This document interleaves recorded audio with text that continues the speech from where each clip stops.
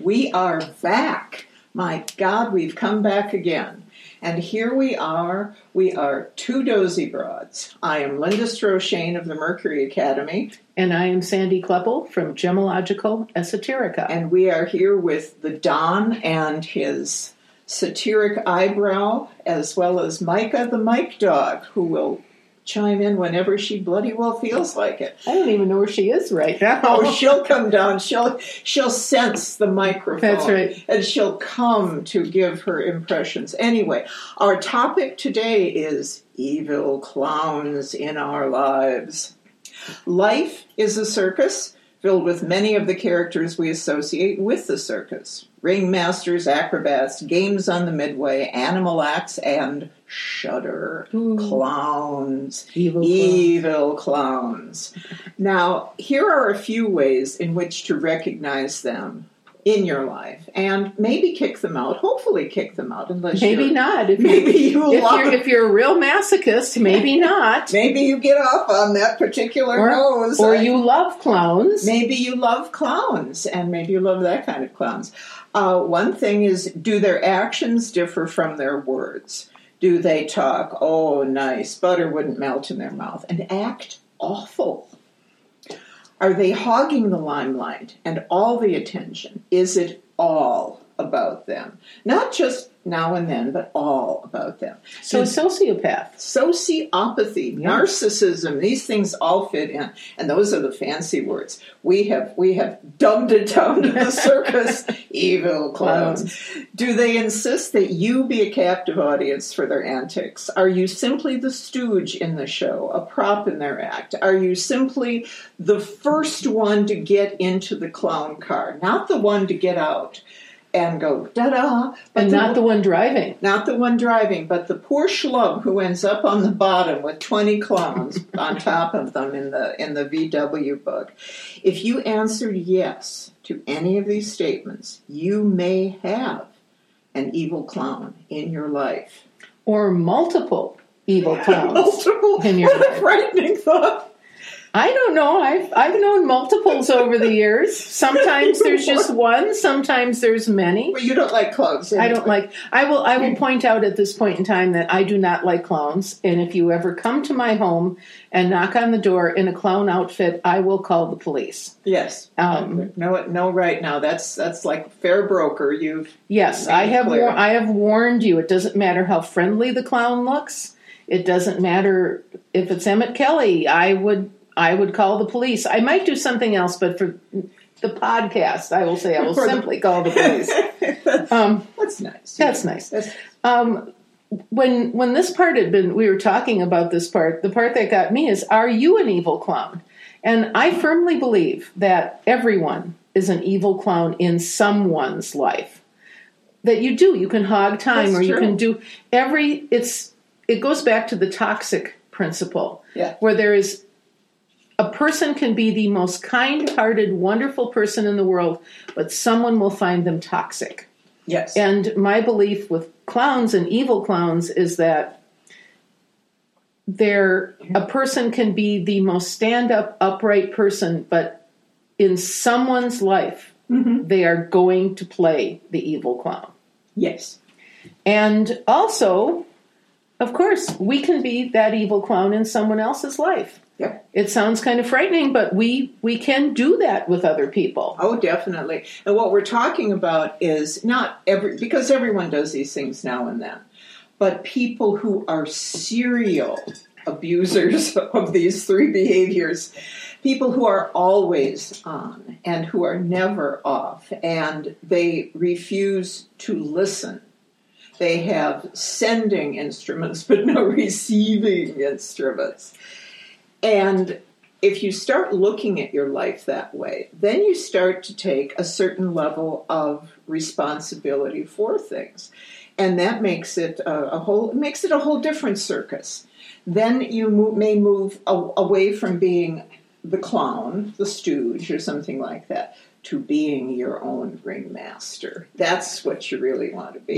Yes. You want to be the ringmaster in your own life. In your own life. But not necessarily in someone else's life. Everyone should be their own ringmaster. Well, in Candide by Voltaire, Voltaire talks about how Candide runs through the whole world looking for the perfect this and that, and where is perfection. And it comes at the end of the book to be tend your own garden. And so tend your own circus and take responsibility for your own circus. Now, if you cannot take responsibility for your own circus, if you are always the victim, if you are always casting yourself as the sad clown or something like that, then you're not in charge. No. And you are dangerously close to evil. Dangerously close. Now you have a few little physical remedies, physical things that you can have, that you can hold, that can help either you get rid of the clown on the outside or the clown that you're carrying inside of you. There you go. There you go. I have 2 stones today that I'd like to talk about. Obviously, Micah the Mike Dog in the background is talking also. The first stone I want to talk about is pyrite. And I have recommended pyrite to people for years because pyrite helps prevent people pushing your buttons, your emotional buttons, your psychological buttons. This is one of these stones that you carry to a family reunion because Aunt Mary always walks up to you and goes, "Gained a few pounds, have you?" Well, if you're carrying pyrite, it just slides right off. It doesn't matter if you've gained, lost, whatever it is. It doesn't matter if Aunt Mary has gained, lost, or if she's dead. If you carry pyrite, she won't be able to push your buttons. And I thought that was a very useful one for the evil clown thing. It is. And where was pyrite when we were young? I know. A nice orb like out of Woody Allen's Sleeper. A nice orb of pyrite. My father always used to say, and if it's that good, you should have a 5-pound bag of it hung around your neck. Yeah. And so... Would that have saved us from sheet cake and Jell-O when we were kids? Probably not, but it sure would have slowed it down. It may have saved us from the aunt that we always talk about, however. The one who fits into this? Into the evil clown ring nest or whatever. Where my mother used to say, whenever I'm with her, I have to keep reminding myself of what a good person she really is. Yes. That's one of the. That's how you know you're dealing with an evil clown. That and that unibrow. Yeah. That worked too. Yeah. As she got older, she always painted on eyebrows, and as she got older, she would paint one starting on the left-hand side of her head and go all the way over to the right-hand side. That's without a lot of me. Yep. Well, that way you got an even arc. You sure did. And an even arc. The second stone I'd like to talk about is fluorite. And fluorite is an interesting stone. It has a lot of general uses, and for this particular segment, whatever, it's just a general cleaner upper. It cleanses the environment, it cleanses your aura, it just cleanses things. And I think a lot of times when you've had somebody like this over, your little personal evil clown or whatever it is. Your personal unibrow, that just cleaning the environment up and cleaning you up, just that general kind of scrubby bubble thing, right, really, really helps. So that's why I wanted to comment about fluorite today. It comes in all different colors. There's greens, there's yellows, there's whites, there's blues, there's all these different colors. Find one that turns you on and go for it. So it doesn't matter on a magical or an energetic level which color. It's just the color you like best. It's the color of what you've got available. Yes, of what you have available. There are certain ones, like a green one is generally better for sleep at night or something like that. But for this particular case, fluorite is fluorite, and it will generally clean the environment. But for this, dealing with the circus and the clowns and all that, if you could find something in a bright color, because pyrite is shiny. Yes. You want something shiny, too, then, I That's suppose. right. That's good. Well, pyrite is fool's gold. Yes. So that's the other name for it. So in case you're wondering this fancy name of pyrite, look for fool's gold. So now it is my turn. Now I don't have a lot that I really want to add in on this of what we're getting into insofar as magical things are concerned. You can take a little piece of paper, write the behavior. Now, this has to start at home. You don't start with Aunt Unibrow and her problems. You start with, I must be on some level attracting this lunacy to me. It's not just because, like, she's my auntie. It's because on some level I'm participating in it. So you do some thinking and you figure out what in this is your responsibility. You narrow down that behavior to one sentence. Please, no commas, no but, no semicolons. Just, I am too needy, or whatever it happens to be. You write it on a small slip of paper. And you see that clearly in your mind. You see the behavior clearly in your mind and vividly. You put it in your left hand. You build an energetic charge on the right hand and hold it over it, so that you've affirmed that in your mind. And then you have a little ashtray. If people still have ashtrays.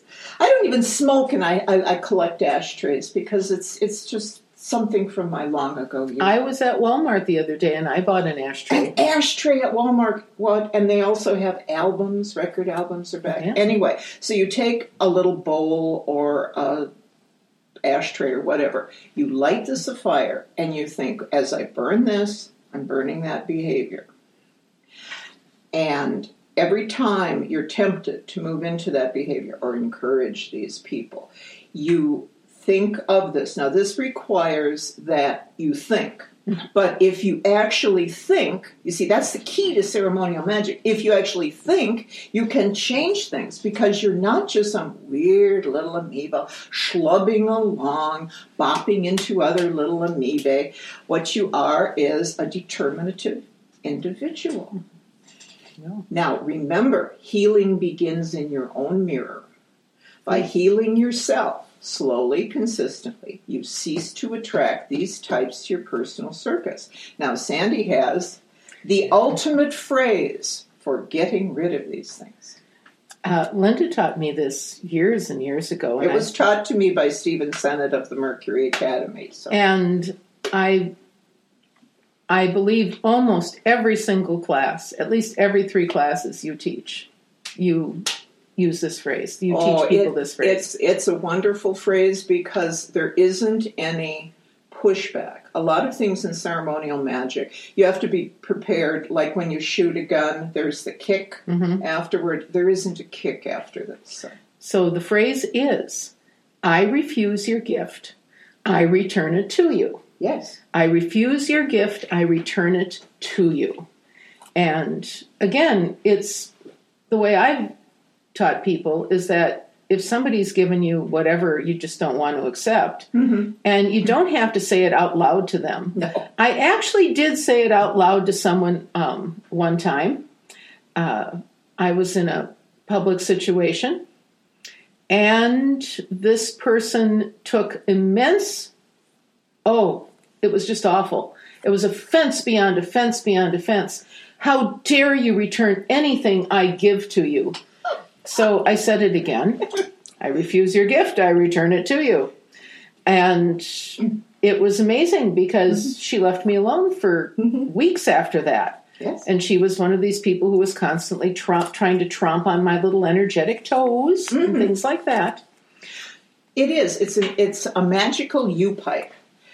What you're doing is instead of the U-pipe going from you back to you, you're flipping it around, and so it's like in the old Warner's cartoons, where they shoot or something and it go into the pipe and go pew and go right back, and so you're sending it back, return to center, address unknown, and in whatever way they sent it to you. Exactly. If somebody sends you something and it's just squidgy and icky, and you don't want to hurt their feelings, but you don't want it, you can add in the way, in the idea in which it was sent, or the energy in which it was sent, however you want to phrase it. But you just don't want it because it's squalid and squidgy, and it just doesn't go with your color scheme. And if you have by mistake just taken it wrong, yes, and the person actually meant it kindly, and you're sending it back through the U-pipe, all they're going to get is their kindly intentions back. Because you were the one that took it badly, but if they meant it 100% nice and whatever, it means that they're just getting that energy back the way they gave it to you. And the good news is it slows them down, because God save us most from the people who mean well for us.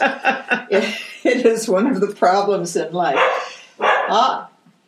The sound we hear is Micah telling us that the magic clock is reaching end game. Yes. And we have probably annoyed clown lovers just about enough. Yes. We do have one more thing to mention, though. And we were laughing about this a week or so ago when we were coming up with this whole thing. And the final thing that we would like to say is take off your own bozo nose before you point out another's bozo nose. Exactly. Remove thou thine own bozo nose before thou removest the bozo nose of thy neighbor. Of thy neighbor. In other words, this all starts at home. And so when you're looking at other people's behaviors, realize that there is some part of this lesson for you. It's like for readers and doing readings. It isn't all for the client. There's always an intense message for the reader as well. And the intense message for this is take off your own makeup first before you go applying the mask. Your own white face first. Yeah, before you go around taking off someone's. If you have any questions, if you would like to address anything we've said, you can contact us on either my website, gemologicalesoterica.com, or Linda's website, 2dozybroads.com. Sandy goes out on hers a lot more frequently than I go out on mine. I'll tell you that right now. You could do that. If you are one of our Facebook people on 2 Dozy Broads, you can post a question or comment on that site. So I guess before we sign off, we're going to tell them what the October. We're coming back again. But you've been warned. Don't say you haven't been warned. That's right. And October's for Halloween, the Halloween month, our topic for October is going to be, you opened your door to what? Exactly. So there. So signing off from Hudson, Wisconsin, I'm Sandy Kleppel. And I'm Linda Stroshane, and here we are with the Don and a background music provided by Micah the Mic Dog. We are 2 Dozy Broads. Thank you. Thank you.